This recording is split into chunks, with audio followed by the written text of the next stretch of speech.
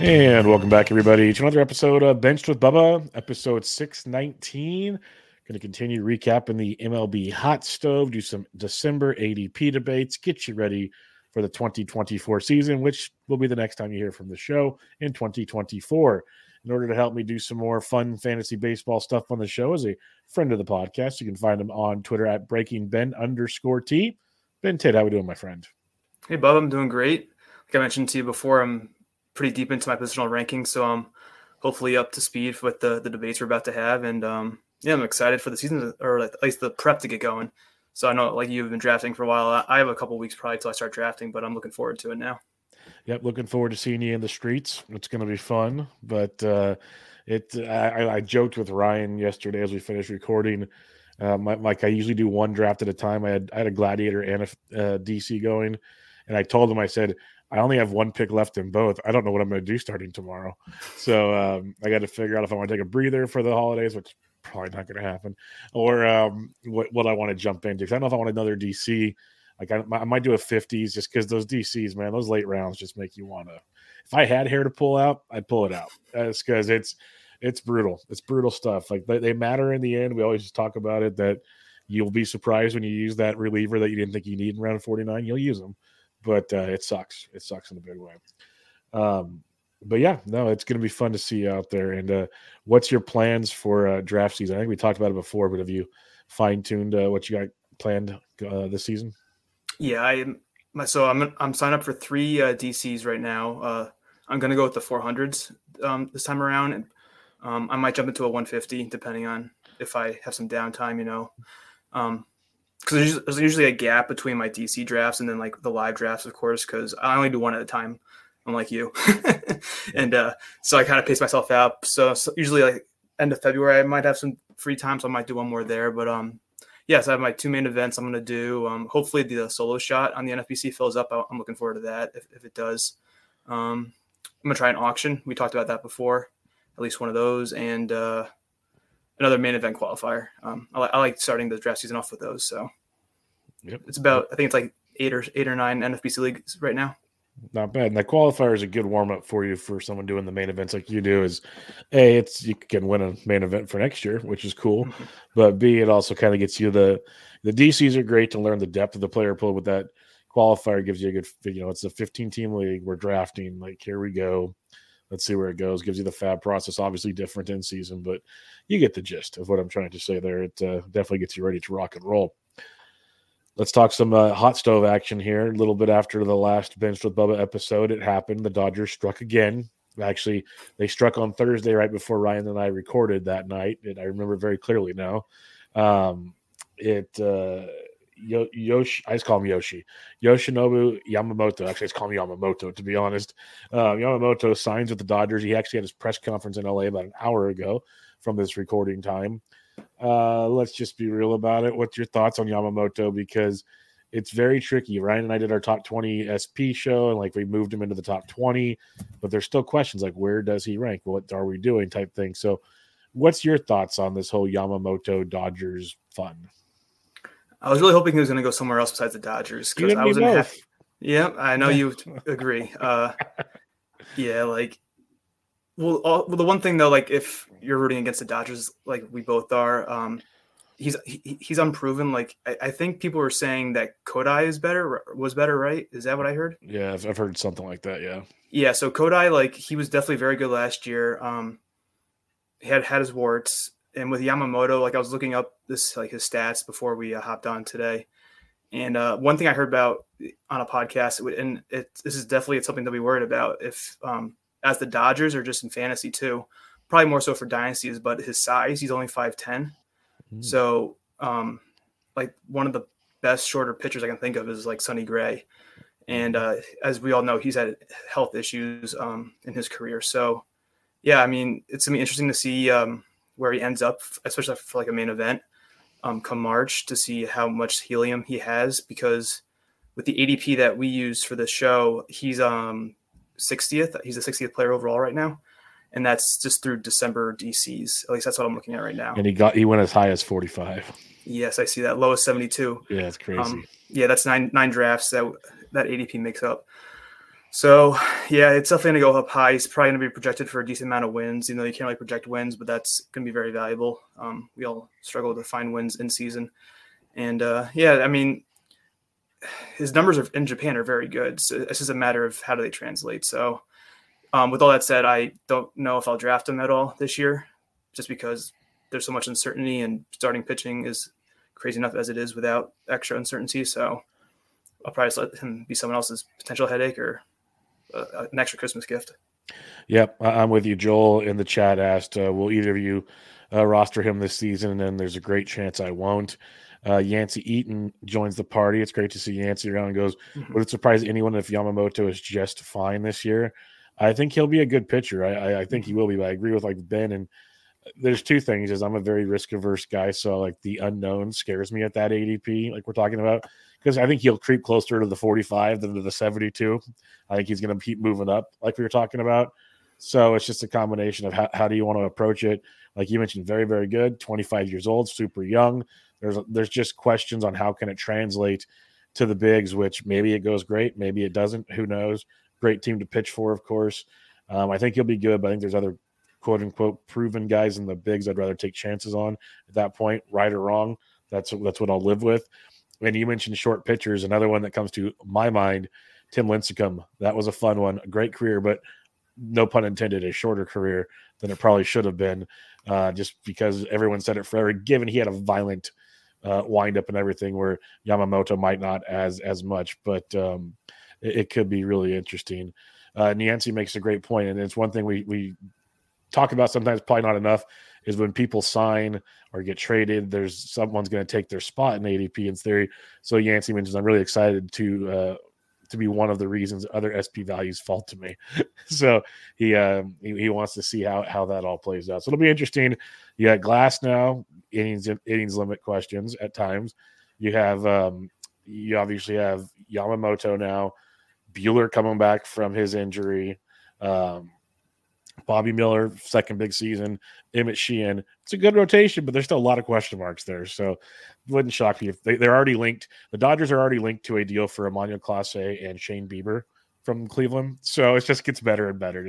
So keep your eye. That might drop after the show is my guess, but that's a rumor right now, which we'll just leave it at that. We'll talk about it later. The one thing though, yeah. I was going to say the one thing I was thinking about today that I haven't heard, but I think it makes sense is I could see them going to a 6-man rotation because they have Yamamoto who's used to 6-man, and they have, like you mentioned, all the either young starters or the injury risk starters. So, I mean, it would make sense for them to do it. I don't know if they will, but I wouldn't be surprised if they did. Yeah, no, and I think that's a great point. And yeah, with the injury risk starters, with the young starters, the innings concerns, it all makes sense. At the same time, it's the old, like, you'd probably want Glass every fifth day. There's certain guys you just want. So on paper, it makes a ton of sense. I'm with you. Will they do it? We'll see. I think they might just be – I know this much, between a Giants fan and just playing fantasy, it seems like every year the Dodgers have tons of pitching depth. We've always said that. Like, it was last year, the year before, they had like 8 guys. You'd be like, okay, this all makes sense in rotation. By the end of the year, they were like throwing some scrub as their 5th guy because they all got hurt. So depth is great to have, and we'll see if it actually matters in the end type situation. Pittsburgh Pirates, they brought back Andrew McCutchen. And first off, if you guys didn't see it on Twitter, McCutchen put out an amazing video. If you guys see Wolf of Wall Street, he kind of basically put Wolf of Wall Street, but did all the pirate stuff over the top, but I'm not leaving type thing. That was good. But Kutch is great for the fans, great for the players. What's your thoughts on Kutch for fantasy this season? I would like him more, I think, if he had outfield eligibility. At least in the NFBC, he's just utility only right now. That's tough, especially when he's at this point in his career. It's like if there's someone more like JD Martinez or Marcell Ozuna, who's got a little more thump still, it would be a different story. But I liked him last year as a late 200 or late 300 round ADP pick. I'm not sure where he's going right now. I haven't gotten that far into the player pool yet. But if you look at his stats from last year, he still performed pretty well when he was on the field.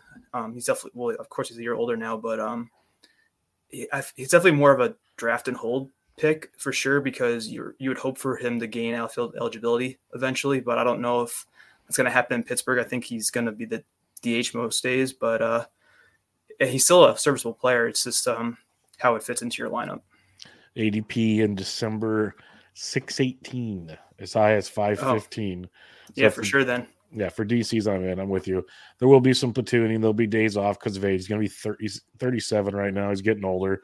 And I know he's a few hits away from like his home run totals he's looking for and certain things. So it's kind of one of those swan song deals, it feels like. But good on Kutch in deeper like DCs and whatnot. Definitely interested.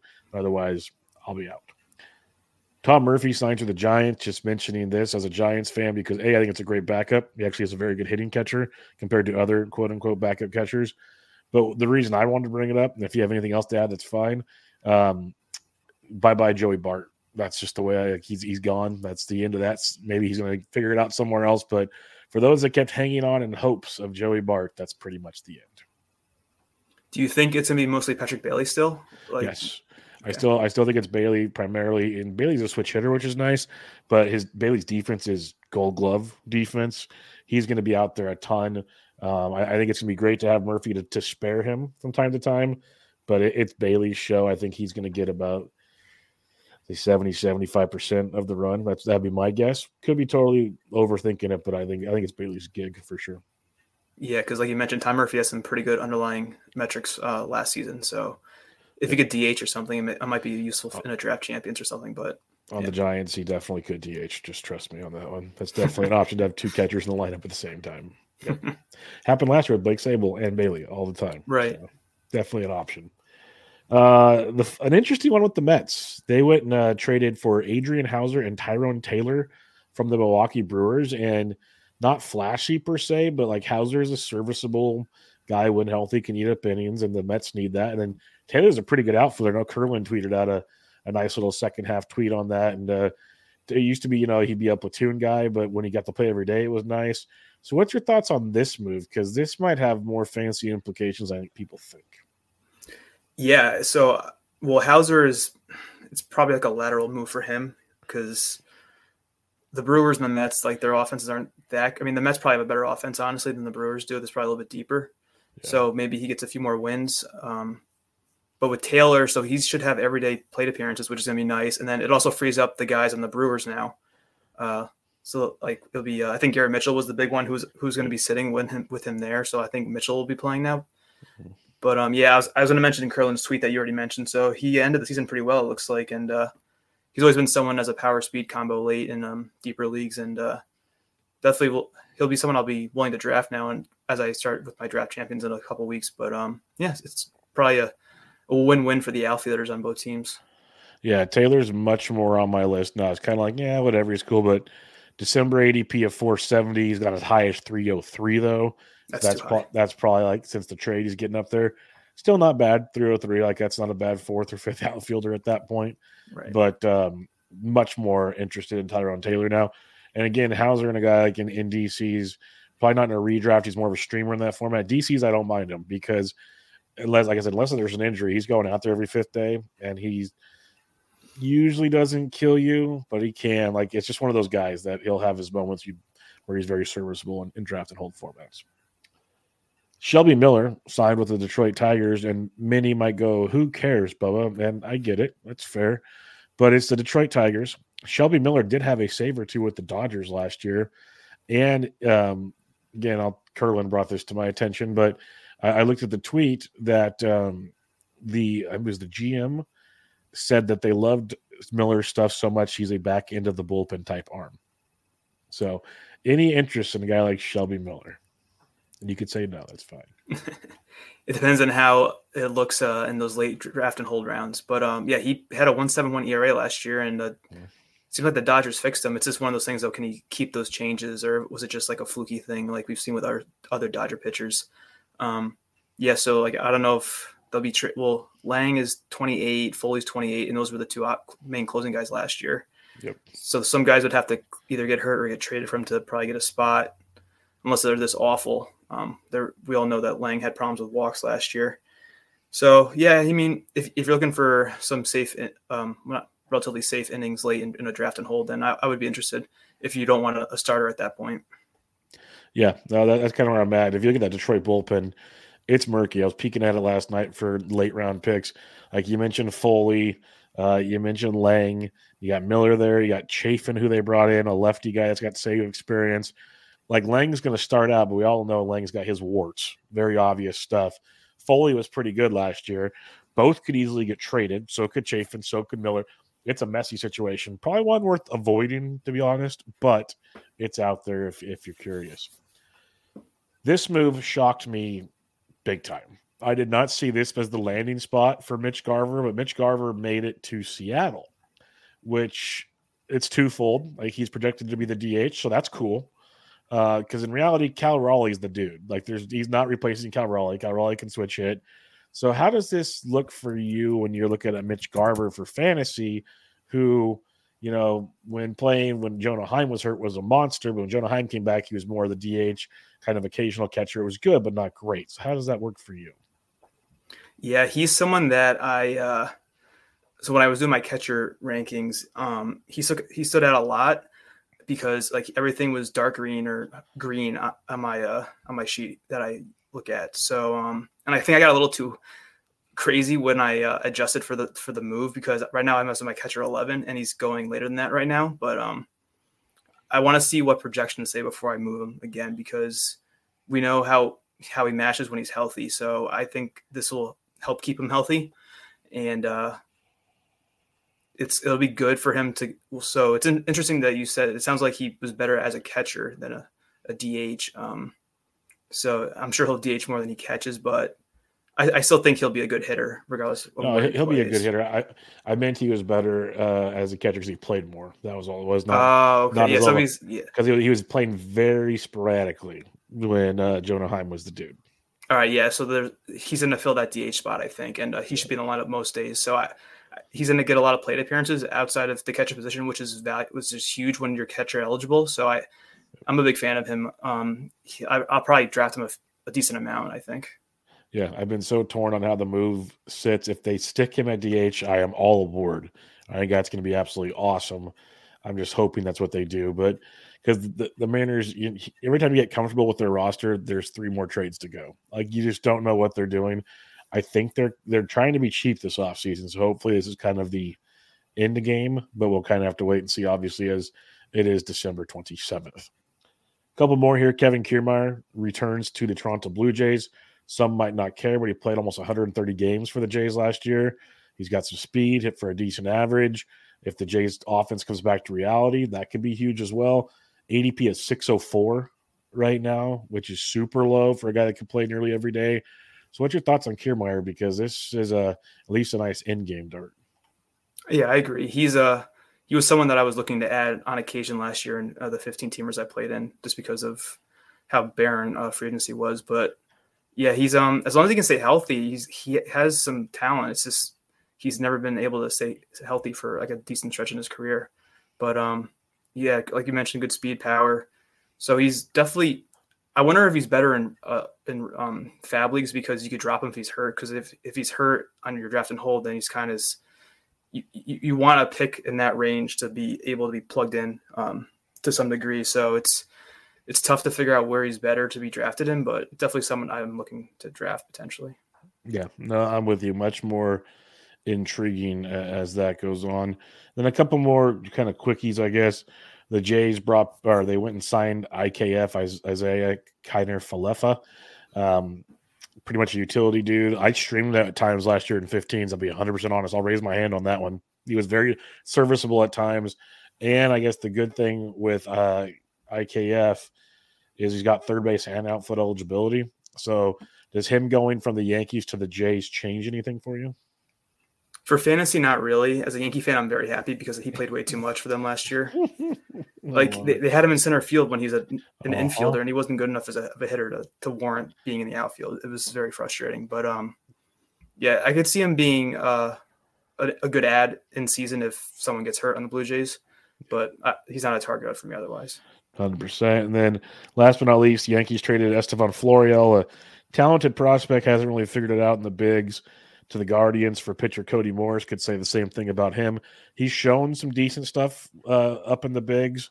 Didn't have a great year last year. So now you get him to the Yanks, who do need pitching since they traded it all to San Diego.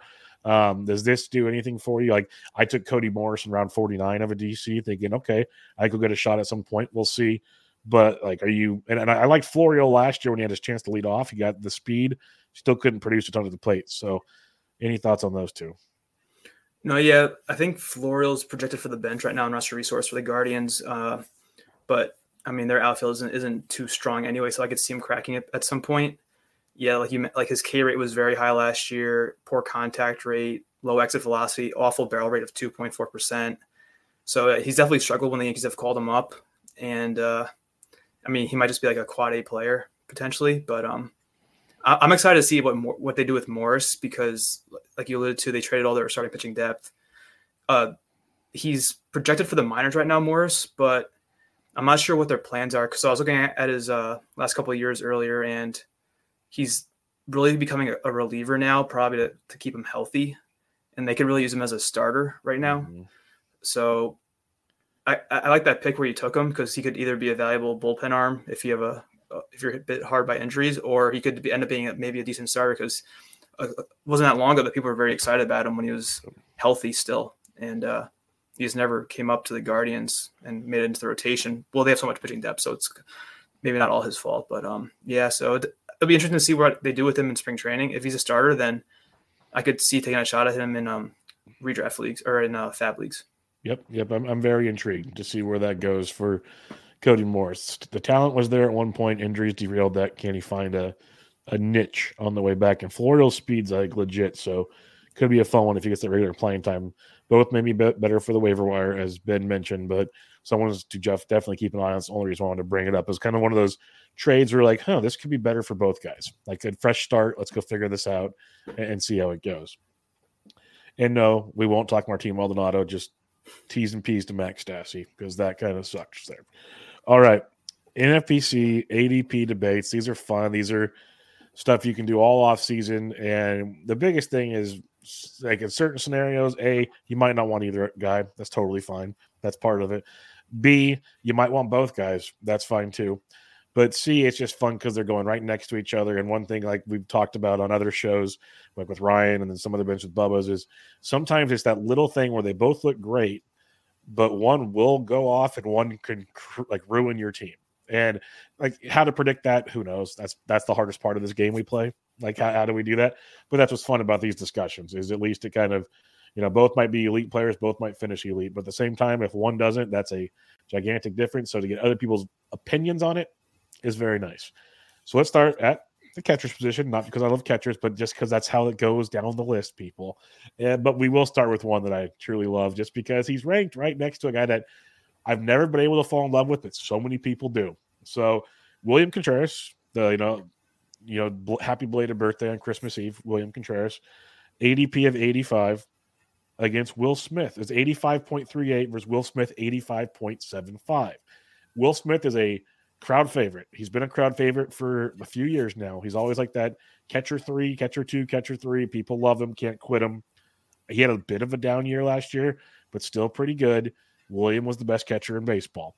How do you go into draft season debating these two? Yeah, so I think this is the third straight show I've been on, and we've talked about William Contreras. it's what I have to do. It's how I get. Yeah. That's how I get paid my $0 for every episode, which I'm fine with. I'm a fan of Williams as well. So I also have them back to back in my initial catcher rankings. I have William second and Will Smith third. But even though they're back to back 2 and 3, I think I group William. So my number 1 is Adley Rutschman. I think William and Rutschman are closer together than William is to Smith. And I think that's because like with the Dodgers, they've had a chance to, when they didn't have a DH in the past, to use Will Smith more of a full-time player like Adley and Contreras are with the Brewers and the Orioles. So I think that the extra plate appearances that William will probably see, assuming he stays healthy, keeps him ahead of Smith in my opinion. And I mean, if you look at like underlying metrics, the only thing that Will has William beat with is the ground ball to fly ball percentages. William Contreras is very ground ball heavy, but he hits it harder. He has a better barrel rate. So he kind of makes up for it when he does hit it in the air. And I just think him being in the lineup as often as he is pushes him ahead of Will Smith.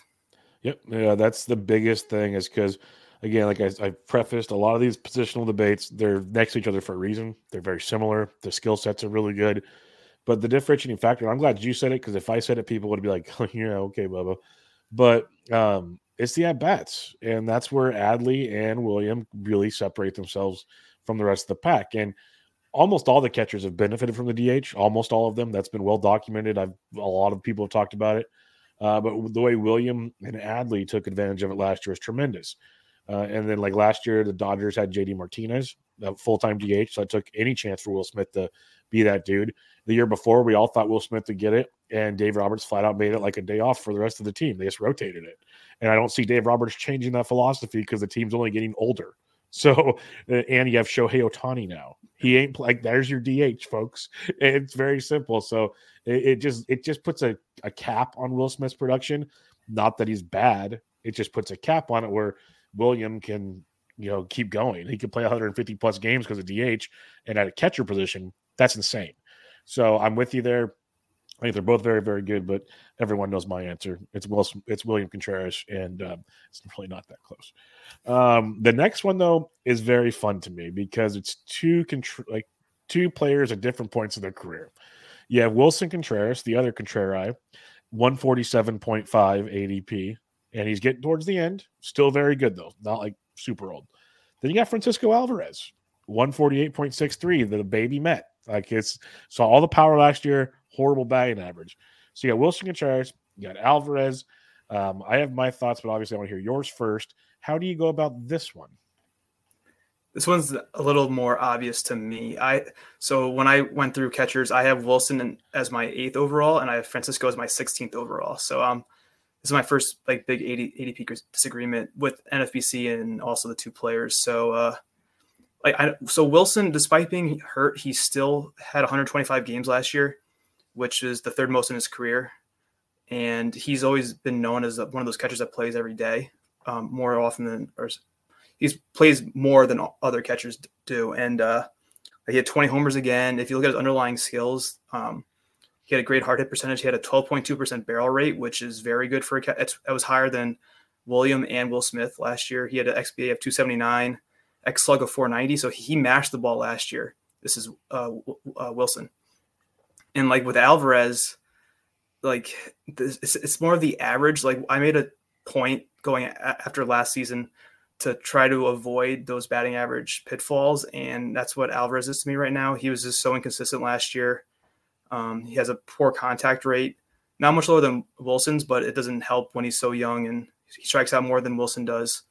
The power metrics are pretty similar, but I'd rather take the vet who might get some DH time versus Alvarez, who's he hasn't really showed me it. He has good power, but I don't want that 200 average on my roster. Yeah, we're on the same page here. Alvarez power's great. Maybe he figures it out eventually. He'll only be 22. I think he will figure it out eventually and be like a 240-ish hitter, kind of like what Cal Raleigh has turned into. That's much more serviceable, but I'll be, again, the way I draft, risk adverseness, I'll be a year late on that.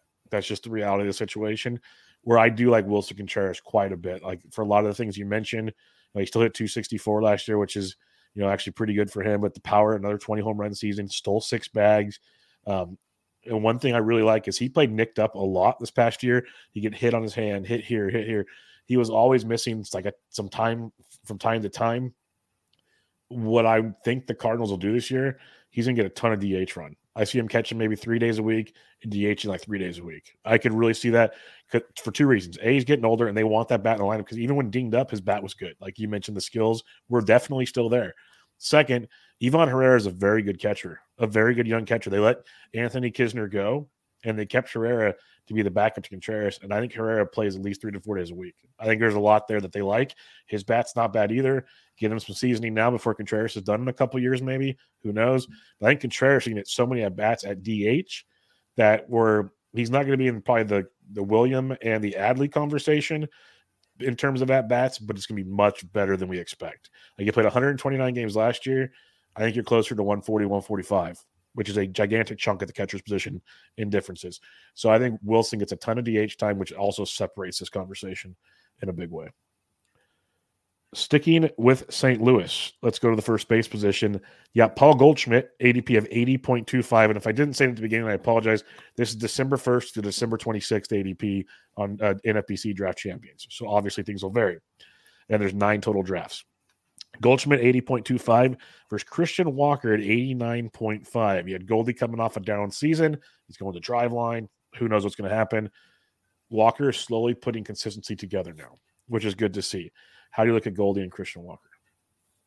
Yeah, so for anyone who listened to when I was on not too long ago talking about projection debates, Goldschmidt came up. He was someone I flagged as an interesting ADP versus projection discrepancy. And so I'm sure you know I have my love for Christian Walker. Mm-hmm. I've been big on him last couple seasons, well, more so last year than the previous season. But for me, so I really want to see what the projections think, meaning like the Bad X, ATC when they come out and when Steamer gets updated. But so to see how far apart they are. But like with Walker, he's kind of on the rise, or well, I think he's 31, so he's not really young anymore, but like he's still more in that prime. And Goldschmidt is like 35, and he's kind of coming down in the back end of his career. So, but like when you look at his hard hit rate, Goldschmidt's, it's 50%. So like he still crushed the ball, it seems like, but I don't know. I'm worried about that drop off coming next year. Like he was under 30 homers last year. He's not very fast anymore. Like he's still smart, so he could probably steal a few bases, but I don't think that's gonna be a big part of his game anymore. So I have Christian Walker 6 overall, or 6 for first baseman, and Goldschmidt 9. So not too far apart, but I definitely lean Walker, I think. Yeah, I'm with you. Like I still like Goldie. I'm liking the discount I think we're getting for Goldie. Like I'm looking at my rankings. I did first base a while ago. I'm going to update all these in the first week of January. But my initial ones, I had Walker 7th and Goldie 8th, like right next to each other. I do like Walker a ton. I've been taking more Walker in drafts, and I've had this exact question because I think the 30-plus home run power, we're going to get that unless something crazy happens. That's like who he is now. He had that one kind of down weird season, but it's there. Stole 11 bags last year. If you can give me 30 and 10 every season, let's go. I'm on there. And the thing I like about Walker a ton is, the OBP skills are really good, and his average doesn't kill you. Like these are two things that are really big. And lastly, I think Arizona obviously went to the World Series. This team's going to be pretty good. You still got Ketel Marte. You got Corbin Carroll in front. There's guys getting on base in front of Christian Walker, which is going to add to stats. That's not saying St. Louis can't do that. Goldie's going to be pretty good, I think, still. But is it going to be that good? I agree. The decline, is it real? Does he make the improvement to drive line? Who knows? But I'll take Christian Walker over Goldie. It's close, obviously, like we both said with our rankings. It's close. But I'll take the younger guy in Walker at this point in time. This one, it seems simple, but I don't know if it is as simple as it seems. Spencer Torkelson, ADP of 125. CES, Christian Encarnacion Strand, 126.75. How do you break these two down? For me, it's not even close. So yeah, that's what I figured. But I didn't think it'd be close for many. I'm sorry to cut you off. I'm just surprised how close they are in ADP. So I was wondering. I'll say right now. So I have Torkelson as my 7th overall or 7th first baseman. So I have him ahead of Goldschmidt. Wow. Yes. Yeah. So we can talk about him a little bit more. And then I have Encarnacion Strand at 34, mainly because he's not projected to start right now. They just have so many guys in Cincinnati that I didn't really consider him. And if they make a trade of like Jonathan India or something happens where it's gonna be a little more assured playing time, then I'm definitely move him up because like his underlying stats were pretty good. Like he had a good barrel rate, good hard hit rate. This is Encarnacion Strand. So I would like him if I knew he was gonna be playing most of the time. It's just that I don't know if he's gonna be playing. Like he could get sent down to the minors, but yeah. So I'll wait to go into Torkelson if you want to say anything. No, keep going. I figured it'd be Torque, but the gap between the two is. I have Torque as my 10th guy, so I'm not going to say you're crazy for where you have him. I was just surprised that aggressive. So yeah, go for your Torque talk. Well, yeah. So I don't know if you remember, but it was I think when you and Ryan did the first base preview on Bubba and the Bloom, I asked you guys about Torkelson. I'm like, do you guys think the hype is legit or like justified? And I guess I bought into it. So it's legit. Like the dude can hit. It's just the batting average is the question. That's your question mark. Right. Yeah. So like I was looking at his rolling graphs when I was doing my rankings, and so when you look at 40-game rolling averages, his WOBA just gradually increased from last season all the way through this past 2023 season. Like at one point, like his rolling WOBA was close to 400. Like he, like, as the season went on, he just kept getting better. And that kind of coincided with an increase in hard hit rate. Not as drastic as the increase in WOBA, but it got close to 50% at one point, his hard hit rate. And at the same time, his swing strike rate hovered around 10%, which is very good, especially for a power hitter like him. So the strikeout rate and the contact issues, I think it's maybe because he might be too, like, he's looking for his pitch. He might be a little too passive because he doesn't chase either. His O swing was 27.7%, which is very good.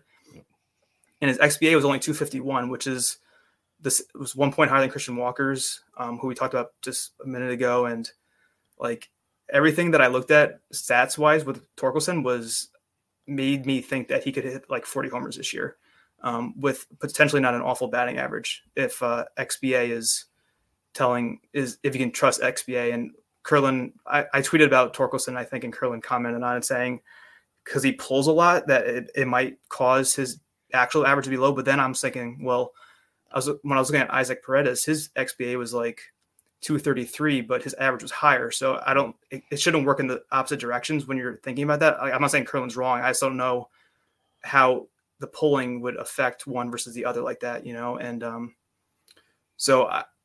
this is definitely one where I want to see what the projections say, because like we've said, I apparently am very aggressive on Torkelson. Like, based where I have him, I'd probably draft him on every team, but I don't want to do that, of course. So for now, I'm very optimistic about him. I'm not knocking it because I agree. I think he's a beast. Right. Like, I loved everything we saw at the end of last year. He's one of the best waiver wire pickups if he was available. Like you said, we talked about it earlier. Is the games were legit. This is a guy that was a number 1 overall pick because he was one of the best hitting players in college. Like, the skills are there. He's figuring it out now, which is great to see. Where does it go from here? Maybe there's another level. Who knows? Like, that could be the crazy part about it. There could be more. Detroit might hamper him a bit, but as a whole, I'm with you. I think he's really, really good. It was more of a okay. I like when people plant their flags. So like it was good to see, like, we're not all just in line with ADP type thing. I was going to say, Joel Hennard in the chat, he said he'd rather have Casas 2 picks or so later. And I have Casas as my 8th first baseman right now, so right behind Torkelson. And they look very similar when you look at their underlying stats. So it was tough to decide to have them both ahead of Goldschmidt, but it's the 2 young guys versus the old guy. So I'm more for like drafting certainty, but the Goldschmidt decline kind of scares me. So yeah, I had Casas and Torque right behind Goldie. They're like right next to each other. But for Joel's comment, Casas is going 15 picks ahead of Torkelson. So just so you know, it's Torkelson's technically the later pick than Casas right now, which is it's fun to watch, fun to see for sure. On the CES side of it, that I just wanted to bring up, this is why it's so annoying. Like, I totally understand your point, get it completely. I believe they're going to trade India, but it's the hard part is they haven't traded him yet. So where do I go in the situation? Because if he plays every day, he might definitely be better than Torque in that ballpark. You mentioned the skills we saw as the season went on. He hit for average, or at least a decent average, like 275-ish, something like that. The power was there. There's so much to like about CES, but right now the playing time because his defense isn't good. So that's his problem. And that'll keep him off the field. With the Candelario signing, there's a lot of mouths to feed. That's what makes it very good. So even Gialdi just joined the chat. CES is better than Torque. I agree if CES is the everyday dude. In that ballpark and everything, I'm there. But for now, he's not the everyday dude, so I give the nod to Torque. I'm with you. But if we had this conversation in, say, February and India's wearing a different uniform and now CES is the first baseman, this is fun. At the same time, ADP probably goes up as well. So we got to take that into consideration also. Second base, Philadelphia Philly, Bryson Stott surprised a lot of people last year. ADP is up to 101.75. Going up against Andres Jimenez, 109.13. How do you look at those two?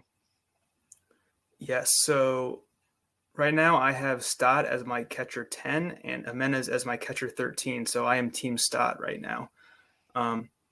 It's funny when you do the positional ranks because you kind of see like player types, and they're both like that 10 to 15 homer player with the 30 plus steal upside. So they're very similar in terms of their skill set. It's just a matter of like a situation at that point, or who do you trust more? And with Stott, like they both don't hit the ball very well, like hard, or like their barrel rates are low. So, but one thing I want to look at this year doing my analysis was like projected lineup position, and Stott's projected to hit 6th, whereas Jimenez is projected to hit 2nd. So you think I'd prefer Jimenez batting 2nd, but I don't know, something about Stott. I wasn't on him last year, and I kind of wish I was, but like I don't want to pay for last year, of course. But right now I lean Stott, but I could, if you went Jimenez, I couldn't argue against you, I don't think.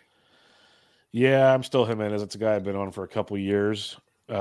Stott just kind of blew up the last year. Can you do it again? Probably. The speed's legit, so it's very possible. I could be totally wrong on that one. I'll stick with Jimenez. I probably won't have either one, honestly. But Jimenez would be my dude out of those two. I love I think the power is better than it showed last year. Back to the real quick here. Gialdi says, you think they aren't playing CES due to India? That's impossible. What I'm saying is with India there, with CES there's it's a lot of platooning. It's not everyday stuff. That's my if India leaves, then it's automatically his DH role. But India will DH. He'll play second base. McLean might DH when he's not playing. There's all that kind of puzzle that you have to put together, and that's what's preventing CES from the everyday role to kind of get me all giddy for him type situation. The other second base debate here, this one's near and dear to my heart. This is why I probably won't have either one of the first two we talked about, because I'll have one of these two unless some listener screws me over. That is Zack Gelof at 137.75, Thairo Estrada at 140.75. Honestly, it's a tie. No, I'm just kidding. Ben, what do you like here? Yeah, so Thairo kind of fits into the Bryson Stott and Andres Jimenez type of player, like the lower homers but higher steals. And then Gelof, I think I've heard you and others talking about maybe like 2020 potentially for him. Mm-hmm. So I have Gelof ahead of Thairo. So Gelof is my 9th ranked second baseman right now, and Thairo is 12th. So they're all mixed into with like Stott and Jimenez. But I'm leading Gelof right now, despite the team and the park. I don't know, like his power numbers. I like the balance of the 2020 more than Tyro's like 10 to 15, 30 maybe. I mean, like I said before, it depends. I might change my stance once projections come out, but that's where I am right now. Yeah, it's I've talked about it before. It's if you want more power, Gelof's definitely your dude. If you want maybe a higher speed ceiling, Tyro's your dude, and Thairo probably has a better batting average. That's where you kind of look at the two. But if you want the overall power speed combo, it's Gelof. That's why they're very close to me. I have more shares of Gelof already this season. I like both a ton. I think 2020 for sure is in play. Maybe 25. Like these dudes could put up some monster numbers. I like both of them. I'm honestly, maybe I'm naive and overanalyzing these guys and have too much excitement for them. I'm surprised they're this far down in the ADP world compared to other guys we talked about. Like, I'd rather have both these guys over Stott and Jimenez, like we talked about.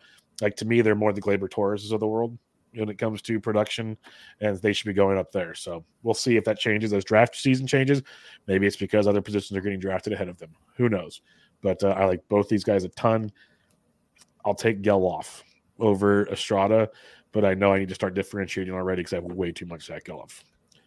Shortstop, the man that blew the doors off the second half last season, CJ Abrams, ADP of 36, going up against the falling Bo Bichette at 37.88. Do you go with the second half darling or Bichette, who's proven it before, has had a down season? This one was very tough for me. So it's kind of, I think it's always like, it sounds like a cop-out answer, but I think it's meaningful. And I think it kind of depends on who you take before you get to this point in the draft. If you have like someone like Acuna or Carroll, then I would probably lean Bichette. But if you go with someone like Mookie first or Juan Soto, then I would probably go Abrams just to get a more balanced team. It's tough. So I was looking at where's Jimenez? No, not Jimenez. Abrams. So when Abrams had his spike in the middle of the year, it kind of coincided with his BABIP going up. So I was looking at his 40-game rolling averages, and there's like this spike in his WOBA in the middle of the season last year, and it follows the BABIP spike, and then they both go down, and he's kind of back to where he started the season. So I don't know if he just had a hot streak. He has great contact skills, Abrams, so it's not like he has an issue with striking out or anything like that. He doesn't have the power that Bichette has. But like with Bichette, you're banking on the average is sometimes tough to do, and you kind of want steals at your middle infield spots. And I don't think Bichette's going to steal anymore. I kind of fell for that last year, taking him in the first round on a team. and it bit me.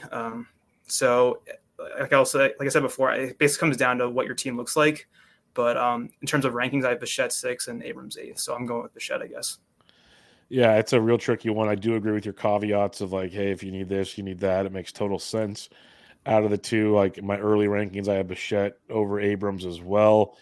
The more I look at it, like Bichette feels more like the shortstop version of Alex Bregman, which is a very good player. Bregman's going at like pick 100. And I know shortstop, you take those early guys early for a reason. So that's why Bichette gets pushed up to that section of the draft. But is that what you really want at that section of the draft? Is why I compared him to Bregman. Is that what you're looking for? Because that might not pan out type situation for what else is on the board.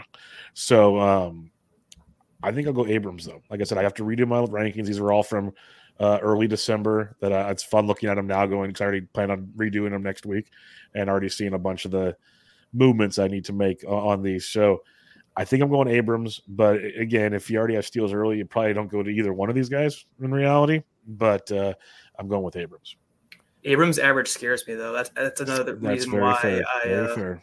Because like I mentioned before with Alvarez, I'm trying to secure a solid average floor early on, and where he's going, I need to have like Acuna to make up. But then you're drafting like 120 steals off the bat potentially. So I mean, you might be set, but then if one of them gets hurt, then you're kind of screwed. So, yeah, he's a tough one. Abrams is tough for sure. So.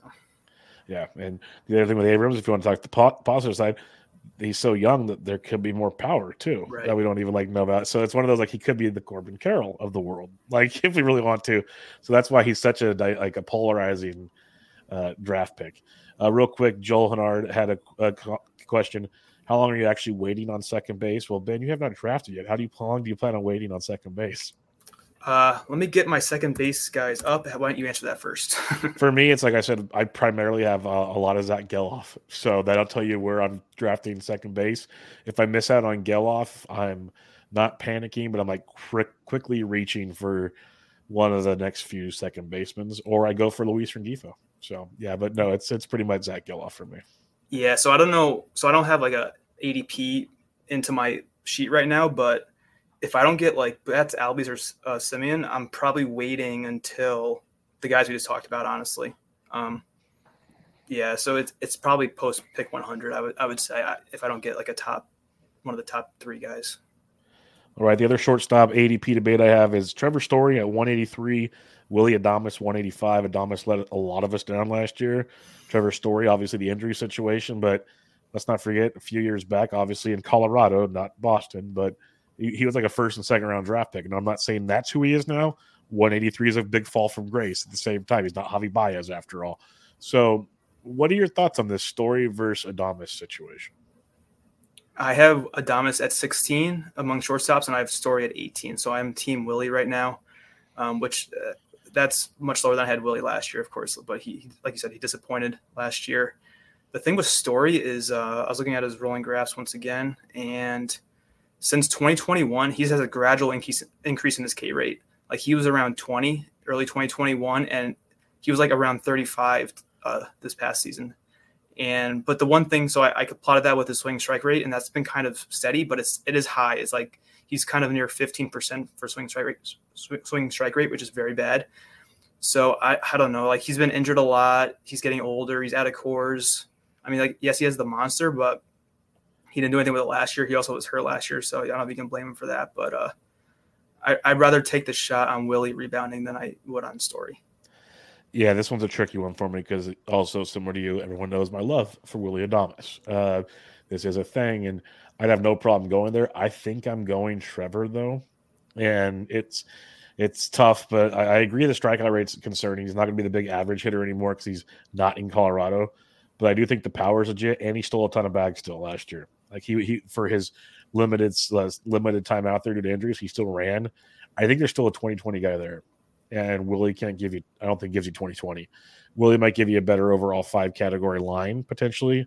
But I think Story's got that 2020 upside. And if he gets high enough in that Red Sox lineup with Devers and Casas and company, which he should, there's opportunity to be had there. So I lean Story between these two. Third base, Nolan Arenado. We got a Cardinals theme here. Nolan Arenado, 101.25 against the youngster Josh Young, 103.88. Where are you going on this one? They are back-to-back for me. I have Young at 10 and Arenado at 11, so I'm leaning Young. For as much hype that Young got last year, when I was looking at his stats, he almost had a 30% strikeout rate, which I was surprised to see. And that was something that concerned me going into last year because when he got called up in 2022, he struck out all the time. And people were saying, well, he never did it in the minors, but he kind of did it again last year over a full season. So I'm definitely a little worried. His power profile seems better than Arenado's, but Arenado knows how to pull the ball, which you don't really – it's hard to capture that when you're looking at stats unless you're like have pull rate and stuff like that. But I know like Arenado kind of falls into the Goldschmidt camp with me. Like you got the younger guy who's kind of ascending, then you got Arenado who's just been there, done that. So you would think I would prefer Arenado, but I like his year wasn't that good last year. If you look at it, like he didn't score a lot of runs, he's slow, and his average isn't that good anymore. So he's kind of like a two and a half category guy, if he hits 30 homers, which I don't think he hit 30 last year. So he might be declining with Goldschmidt or even faster than Goldschmidt is. So I don't know if I'll be in on both a lot, but right now it's Young for me. Yeah, it's Young for me as well. I think, Goldie, I'm at least more optimistic on things kind of at least steadying or getting a little better potentially. Arenado showed so many signs of frustration last year. Like he was a topic of many bloom boards throughout the season, and it just never came to be. And eventually Father Time wins. Now maybe Arenado proves me wrong, but I'll take the chance on the younger Josh Young, who showed great skills at times last year. I think there's even more to what he can do if he can stay healthy another season. Like I'll take Josh Young in that offense, especially that's another thing. That Texas Rangers offense is just primed to produce in a big way. So give me Josh Young. Third base again, Ryan McMahon, 226.5. Heimer Candelario, 227.13. On paper, this looks very simple, but what's your thoughts? Yeah, this one was tough for me to figure out. So I have Heimer at 18 and McMahon at 19. So I lean Heimer slightly, but we didn't really talk about it yet with the Reds guys, but we alluded to it directly, but or we didn't talk about it directly, is like with Friedel and Candelario and Steer, who we haven't talked about, like I'm worried about the playing time with all these guys because they're all like the same play. Like they'll play the same positions, and with Strand and India there, like it's hard for me to feel too good about any one of them for playing time. But then when you have McMahon, he has an awful platoon split. He's bad on the road, but he has better metrics. McMahon does than Candelario, so it's like they're neck and neck. I mean, they both have dual eligibility, which is nice. One Heimer is first, McMahon is second. So that might sway someone's decision in a draft. But for me, the park for Candelario helps his power a lot, I think. I mean, you could say the same for McMahon and Coors, but it's more for his average. So they're very similar players, I think, too. I slightly lean Candelario, but not by much. I'm going to Candyman coming off a career season. We saw the gains made there. He's the better defender than the other first base options in Cincinnati. They made it sound like he's their everyday first baseman. Obviously, that's all coach speak for now because there are a lot of mouths to feed. So I agree.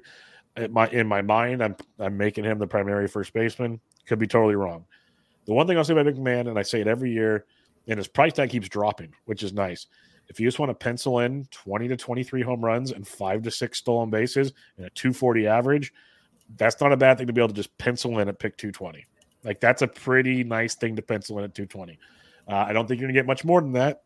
So just remember that, but it makes McMahon enticing. I'll still go the Candyman. That's my guy. I'm very optimistic there. Again, could be totally wrong, but I'll go Candelario on that one. Couple outfield ones here for us. Seiya Suzuki, 110.75 versus Lane Thomas, 111.25. Suzuki, second half, much better as he got healthy. Lane Thomas had a heck of a season. How do you go about these two? Yeah, so I was doing outfield last before we hopped on to record, and right now I have Lane Thomas 19th at the position and Seiya at 23. I really don't feel that great about where I have Lane Thomas. I was after dropping him down from, I think I had him at 16, and then I was looking at ADP, I was cheating, and I'm like, well, I'm a little high on him. I'm still high on him compared to where DC's or the ADP is. Like if you look at like all the underlying metrics that I have here, like barrel rate, exit velocity, contact rate, stuff like that. He looks like a better player. I feel better about Thomas's speed though, which is you have to be mindful of with needing more steals this year. So yeah, right now it's Thomas for me, but it could very well change in the next few weeks. Yeah, I'm gonna pretty much say ditto to what you said. Is I have such a hard time when Lane Thomas is on the board, like knowing what to trust. 28 homers, 20 stolen bases last year with a good average was awesome. I'm gonna deny that. He's in a lineup with Abrams and Meneses got better in the second half. The power wasn't there, but got better. There's decent options there, still not great by any means in Washington. Urshela, I think there's another level to him. He was so banged up last year, even coming into the year, throughout the season. Really good team in Chicago still. It's very tough. I'm with you. I lean Lane Thomas, but 100% wouldn't be shocked if I'm in the middle of a draft and I end up picking Seiya Suzuki out of the two. That's definitely on the table. The thing with Thomas too, so I was looking at his rolling graphs, and he had this spike with his WOBA, BABIP, and hard hit rate in the summer, which was kind of when he picked up steam, and then he went back he had one of those hot streaks again, and yeah, it's hard to say for sure what we're going to get from him this year. I mean, like last year he was going so much later too, so it's tough to pick. When you drafted him last year, like I did at that ADP, it's tough to pay up for like a top 100 pick. So that's our whole conversation. What I say about our biases. It's tough to be like, wait a minute, I got this discount last year. I'm not paying for this again. And I hate paying for career years. That's like a big thing of mine. Like I hate paying for career years, and that was a career year, hopefully, for Lane Thomas. Two more here. TJ Friedl, 148.5 versus Ian Happ, 150.13. I see a ton of similarities in these two guys, by the way. So how do you look at Friedl and Happ? So I have Happ at 30 and Friedl at 31. Yep. So I lean Happ. So Friedl was someone I had on a lot of teams last year too. So trying not to be partial, but like the park helps him so much. And like I've said before with the other Reds, like I don't trust the playing time that much because he was in and out of the lineup at times last year. And depending on what they do with CES, like he could be on the bench. Like they still have Jake Fraley, who they liked a lot last year too. Friedl has his barrel rate 3.2%, which is awful. His hard hits bad. Like none of his X stats were good. I feel like he got everything he could have gotten out of last season, and Happ's more of a sure thing. So I should probably have them farther apart. But yeah, so I probably lean Happ more than I have it, I would say. It's funny. I have Friedl 30 and Happ 31, so we're right in the same boat. I'm going Friedl because yes, there will be some platoon times there, but for the most part, he's the regular. Fraley kind of went to the curbside as the season went on, and Friedl became the dude. I don't see that changing as much. Again, we'll say it a million times. A lot of mouths to feed in Cincinnati, hoping some of that gets ironed out as the preseason goes on. But I'm going to go Friedl out of the two, but that's nothing against Ian Happ. So I guess my hardest thing with Happ is this season, is he going to be a power guy or an average guy? Because that's been the difference every year. It's one or the other. And it's like when you drafted him, you're drafting him for the one that he probably just did. And then he goes and does the other thing, which it's cool and all, but it kind of messes up your whole roster construction build. But still, heck of a ball player in Ian Happ. No problem with that at all. One of the big things that swayed me, I think, was so Friedl played most of the season, and he only had 73 runs, 66 RBIs, and Happ was 80-80. So that's a good point. Because of where Friedl hit in the lineup, versus lefties and stuff, and platooning. So like Happ's going to be in there every day. So I think that's why I have Happ one spot ahead. But I like I said, that's pretty close. But no, that's a good point, which maybe means I should probably, because those at bats will add up in a big way. So that's a very, very good point in that one for sure. Last one we have here, James Outman, 170.75 versus Chas McCormick at 174. Astros said McCormick's going to play every day or pretty close to it. We think Outman will. How do you look at these two?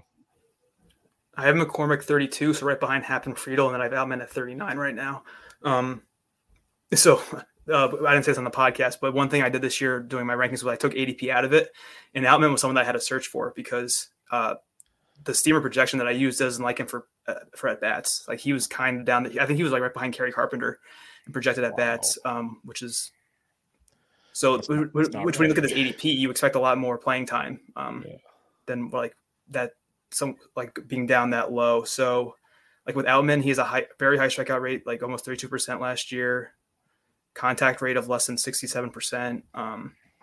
So it's not really close for me. I'll probably move Outman down eventually, but like we talked about this on the projection comparison show. You brought up McCormick as one of the guys that there's a discrepancy between ADP and his projection, but like we mentioned, then it doesn't account for the playing time statement that Dust or whoever the manager is now made. So I like McCormick more than Outman.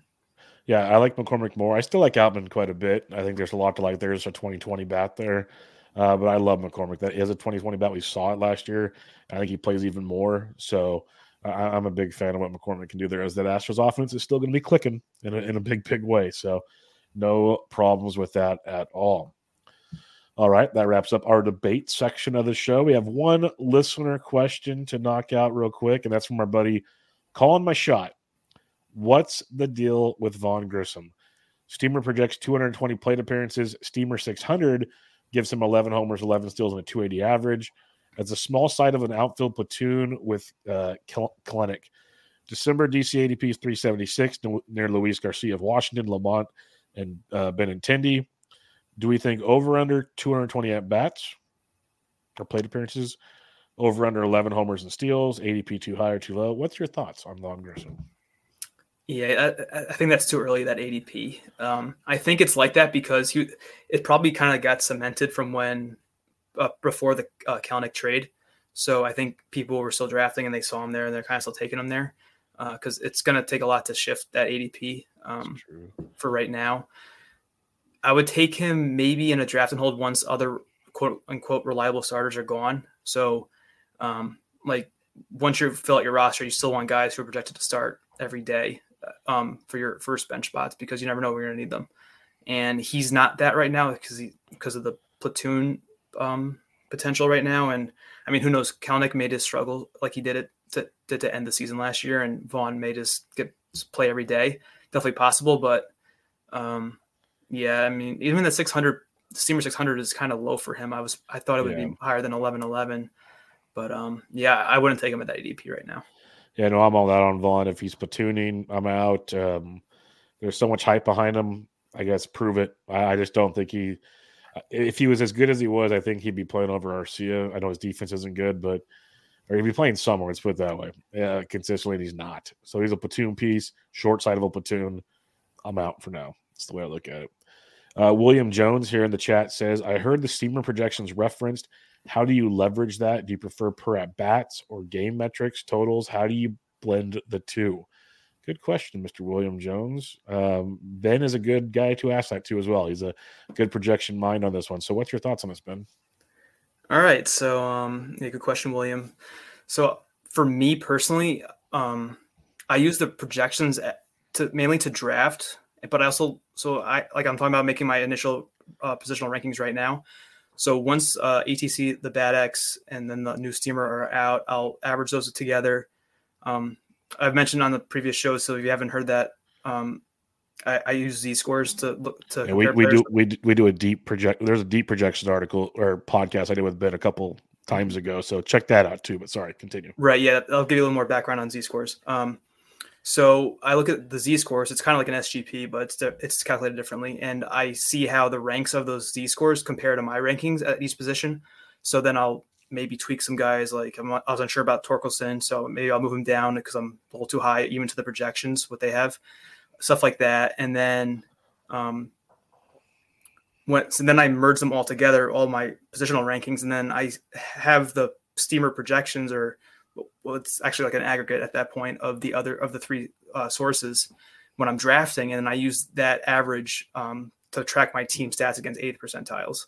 So I use projections in my initial rankings creation process, and then as I draft too. And as for per at bat or game metrics, I don't really look at that. I care more about the aggregate totals. I don't look at Steamer 600 really because there's some pros and cons of doing that, I think. So I think I got most of your question, hopefully. Yeah, no, that's really good. And yeah, William, if you go back and listen a few episodes ago, Ben's on like every couple weeks. So I can't remember which one it was, but we did a big projections. We compared we compared how projections last year actually survived, basically, for how they performed compared to the end result versus the projection, I should say. And then there's some other fun stuff as well. So a lot of good stuff. Ben's a big projections guy, and I'm looking forward to BATX, ATC, and the new steamer. That's usually, I think we get all three usually by like mid-January, give or take. Maybe the third week in January, we should have all of them. Because I know the BATX, I thought I saw somewhere around the 10th, give or take. Could be wrong. Could be dreaming these things, because it does really escalate the draft season when we start getting all these projections out there and get going. But good stuff as always. Any final thoughts, Ben? Is the year is wrapping up. You're getting your rankings going. Any thoughts on maybe things that have surprised you so far as you're getting involved? You're joining the party right now. Yeah, for sure. I'm getting excited to get drafting. Just noticing something like how I tweeted about this the other day. Third base kind of switched spots with shortstop, I think, in terms of the depth, or like there's like a massive tier of good of third baseman now, it feels like, and then it kind of drops off. Or maybe that was first. It was one of the positions. I like catcher was like that too. Like you have like third base, yeah. What was that about third base? Your tweet was about third base. I remember. Yeah. That. So yeah, like shortstop seemed kind of weak. Or a lot of questions, I should say. I don't know. Like right now, I'm big on Noel V. Marte. I'm surprised about that too. One of the projection guys, and I like Marte. But yeah. So I'm getting excited. Pitching, I'm not looking forward to starting pitching, because I'm going to do relievers first, and then once I finish outfield, I'll go to relievers, and then I'll do starters last, but that might take a couple of days. And yeah, so once that's done, wait for those projections to come out, and I'll make my overall rankings, then I'll hop into a DC. But nice. That's the plan. Nice. Looking forward to it, and we'll be chatting again probably before that all happens, but appreciate you joining me as always, and look forward to doing it again probably in a few weeks. All right, yeah, thanks for having me again. It was a pleasure. Awesome as always. Make sure you check out Ben on Twitter at BreakingBen_T. I'm at BDentric. Hope everybody has a happy and safe New Year. We'll catch you all next time. This was Bench with Bubba, episode 619. Catch you later.